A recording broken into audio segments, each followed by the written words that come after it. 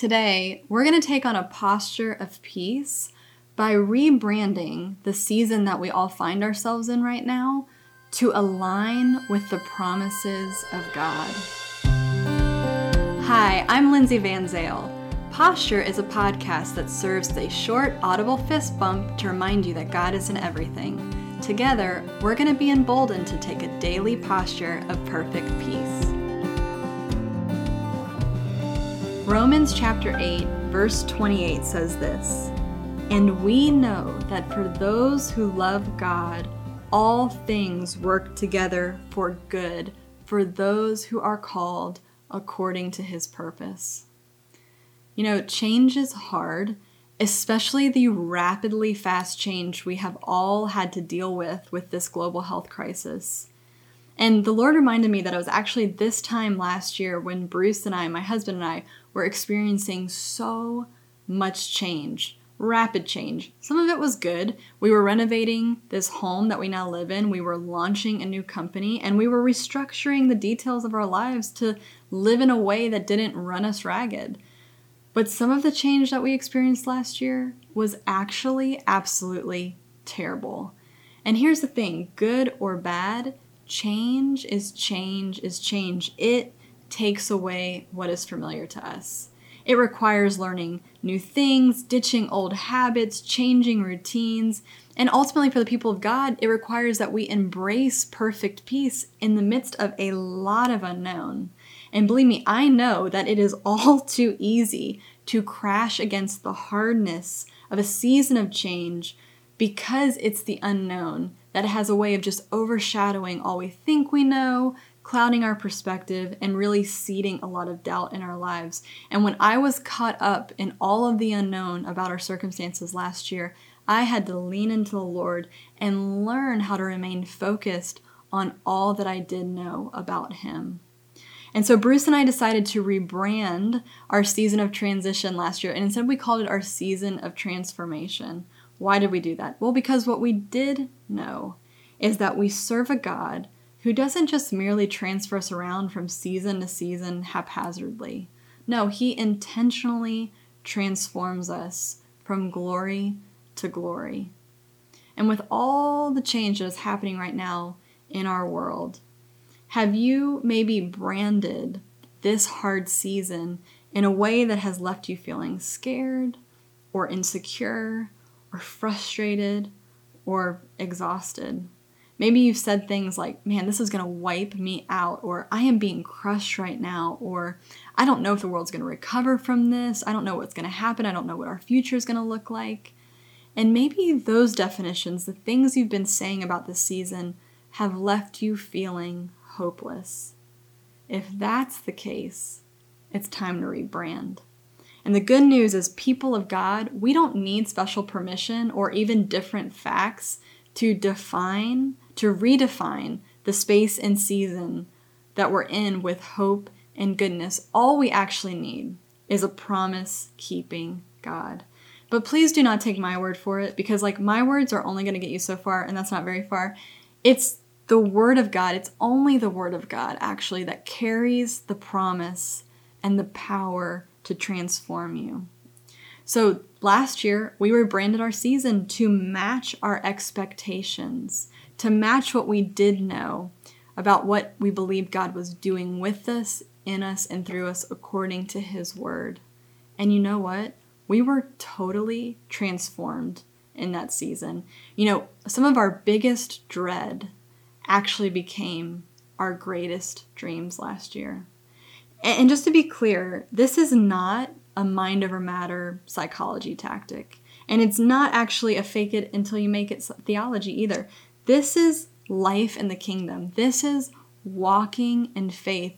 You and I, as people of God, have been empowered and equipped to transform the world around us by partnering with heaven. And it starts with us. It starts with our minds. Romans 12:2, it's a verse you may be familiar with about renewing your mind. I'm going to just share the Passion Translation because it's taken a familiar verse and it's just opened it up to me again. The Passion Translation for Romans 12:2 says this. It says, "Stop imitating the ideals and opinions of the culture around you, but instead be inwardly transformed by the Holy Spirit through the total reformation of how you think. This will empower you to discern God's will as you live a beautiful life, satisfying and perfect in His eyes. You know, you and I can always know God's will by looking to His Word.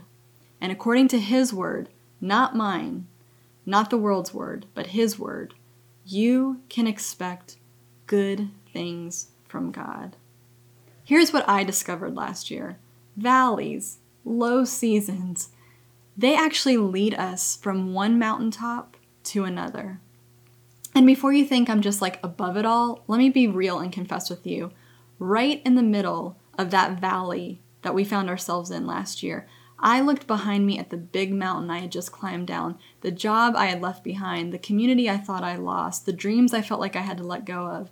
And then I looked ahead at me at the big mountain I was about to climb, the new business, going out on my own, being innovative. And it just felt so daunting. I thought, this is going to be so much hard work. This is going to require so much time. This is going to take so much strength and courage and so much change. And when I sized up that big mountain of change that I was about to climb, I looked at my husband, Bruce, and I just confessed, I don't know if I have what it takes. I'm tired and I'm scared. And the real scary thing about that confession was not that I said it out loud, but it was that I believed it in my core. I had gotten stuck in expecting the worst because I was so caught up in self-condemnation and really despair of believing that I just wasn't enough. And so what happened is my focus, my mind was all focused in on what I thought I could make possible, instead of trusting in a God who can do the impossible. And thankfully, Bruce, who's my hero and he's my fellow warrior, he just took my hand and he said, I have so much hope for the future. And it wasn't a harsh correction or a condemnation. It wasn't even wishful thinking. It was a gentle invitation based on the Word of God to just share my burden of doubt and join it instead with His bounty of faith that He had. You know, God is so kind to give us all each other, especially for seasons like this. So today I want to share with you my bounty of faith that I have for this season because I have been through really low seasons before and I have come out on the other side transformed because of who God is. So if you're in a valley right now, if you're feeling overwhelmed by the mountain of change that you have to climb, I want you to know I have so much hope for your future because I know the God who you serve. You will be marked by innovation, not limitation, and you will be defined by faith, not fear. Today, let's all lean in and live lives filled with joyful anticipation, not angst. Let's not dread, let's dream. Let's replace any worry with wonder today, because even in the unknown, we know this. Because of who God is, your future and my future is filled with hope. The promise of perfect peace is found in Isaiah 26:3, and in Hebrew it is shalom, shalom, meaning complete wholeness, nothing missing, nothing broken. This is who you are in Jesus. Let's declare this together. Today, I am kept in perfect peace. With my whole heart, I trust the Lord. I am strong, I am victorious, I am whole. Remember, friend, you are a living testimony of Jesus' ultimate win. Not because of anything you did, but because of what He did for you. With every step you take today, you're putting Jesus' victory on display and Satan's defeat on replay.